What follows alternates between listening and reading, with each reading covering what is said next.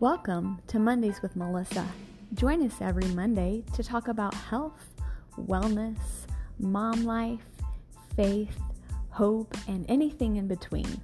I'm your host, Melissa Rolfs. I'm a holistic health and life coach, and I help women break free from sugar and stress eating so they can be calm, confident, and in control.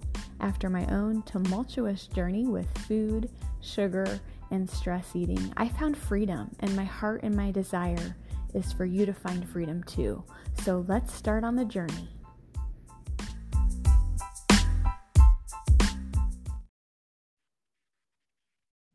Hello, and welcome back to Mondays with Melissa. I'm so excited to be here today. Today I have a really, really important topic. I don't think it's boring, but I also love this kind of stuff. So I'm going to try to jazz it up as much as I can, but I'm going to talk to you today about the impact of blood sugar on mood. And I'm going to give you 7 things you can do today to manage your blood sugar, which is going to help your mood. So let's dive in. Let me share the 7 tips. I'm sure I'll have some stories and personal experiences along the way to make it a little more juicy for you. Okay. So the important thing about blood sugar to note is that it is not only something that diabetics need to be aware of. We all have blood sugar. Our blood sugar is fluctuating based on these things I'm going to share with you, and that affects our mood. Okay, so if you find yourself feeling a little bit irritable, a little bit moody, a little bit short with your kids, maybe not showing up in the world as you desire because of your moods, blood sugar could be a very, very big piece of the puzzle. It certainly was for me. So what do? The first thing we want to do is we want to make sure we are drinking more water. It balances your blood sugar by helping you to decrease cravings and increase your energy, okay? Tons of benefits to drinking water. I'm not going to go into them right now. The rule of thumb is you want to shoot for half of your body weight in ounces of water. So if you weigh 100 pounds, you're going to want to drink 50 ounces of water. If you weigh 150, you're going to want to drink 75 ounces. I'm doing quick math here, okay? So if you need tips for drinking more water, you can always add fruits and vegetables, maybe infuse it a little bit. That might be helpful. Water temperature might have a piece to do with it as well. I know some people really prefer room temperature water. Other people really prefer ice cold water. So figure out what works best for you. Tip number 2 to balance your blood sugar is make sure you are getting enough protein. So protein helps balance blood sugar by slowing down digestion, which also slows down the absorption of any carbohydrate-based food you consume along with it. And this is going to lessen the intensity and frequency of the blood sugar roller coaster. Too little protein or too much protein can cause sugar cravings. So for me, Little Miss Sugar Addict here, living off carbs and sugar and Diet Dr. Pepper, no wonder my moods were all over the place because I wasn't getting enough protein. Water, no problem. Protein was a struggle. So protein is a huge factor in that as well. And if you need tips for more protein, let me know. I'm happy to help you. The third step to balance blood sugar is to add healthy fats to your meals. So you're going to want to have healthy fats. Your body needs healthy fats. These are things like coconut, oils, olive oils, nuts. Those are some healthy fats, okay? So let's make sure you are getting enough fats. Number 4 is count chemicals, not calories, because increasing food quality is the key to balancing blood sugar and improving health. And by golly, there is a really popular diet plan out there on the market right now that is full of chemicals. It is a chemical crap show, but people are raging over it because they are losing weight. And I hate to burst your bubble, but if you are losing weight and negating your health in the process, it doesn't really matter. So make sure that you are counting chemicals, not calories. If you have ingredients on the label that you don't understand, that you don't know what they are, don't do it, okay? Just don't do it. So make sure that you are eating quality foods that improve your health and help your blood sugar. Number 5 is to focus on consistent meal timing. So if you're eating sporadically or haphazardly, this really can cause highs and lows in your blood sugar, which creates stress on the body.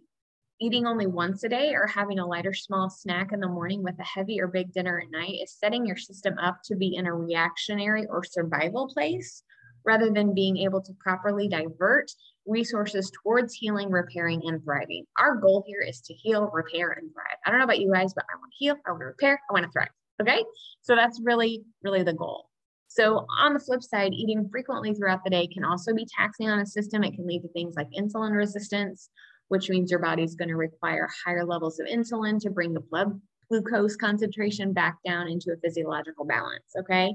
So you want to just make sure that you are listening to your body and you're honoring that hunger and fullness. Your body is your own best health expert. The sixth step is sleep.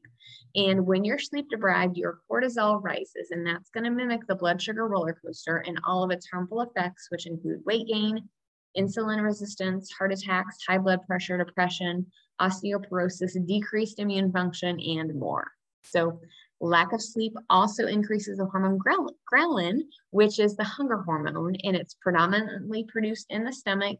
And it also acts on the pleasure center of the brain, which can prompt you to reach for multiple servings. Have you ever noticed that when you're tired, you tend to be more hungry? That's why, okay? You also might make poor decisions when you're tired. I do. And finally, the last thing that you can do, let me make sure that I've got them all covered here. Number 7, I think that was 6. Let me just double check my notes. I really want to give you guys accurate information. So if it means holding up just a second to not miss anything, I'm down with that. Yes, number 7 is movement. And this is so important for health. It's important for mood. It's important for balancing blood sugar.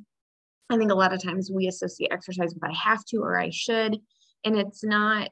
The mindset around it is no pain, no gain. And that's really detrimental. I don't want you to have that mindset. I want you to think of movement feeling good. I want you to find something that you enjoy, that it's fun and pleasurable, because when you're having fun and you're enjoying it, you're going to be more motivated to do it. And then the results are just a nice benefit as well. So movement has physical and emotional benefits, including increased confidence and self-esteem. It boosts those serotonin levels in the brain, which are those feel-good chemicals and neurotransmitters. So make sure that you are getting your movement.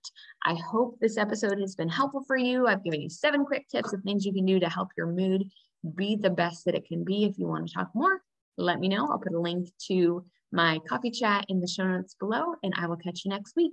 Bye for now. Thanks for being here.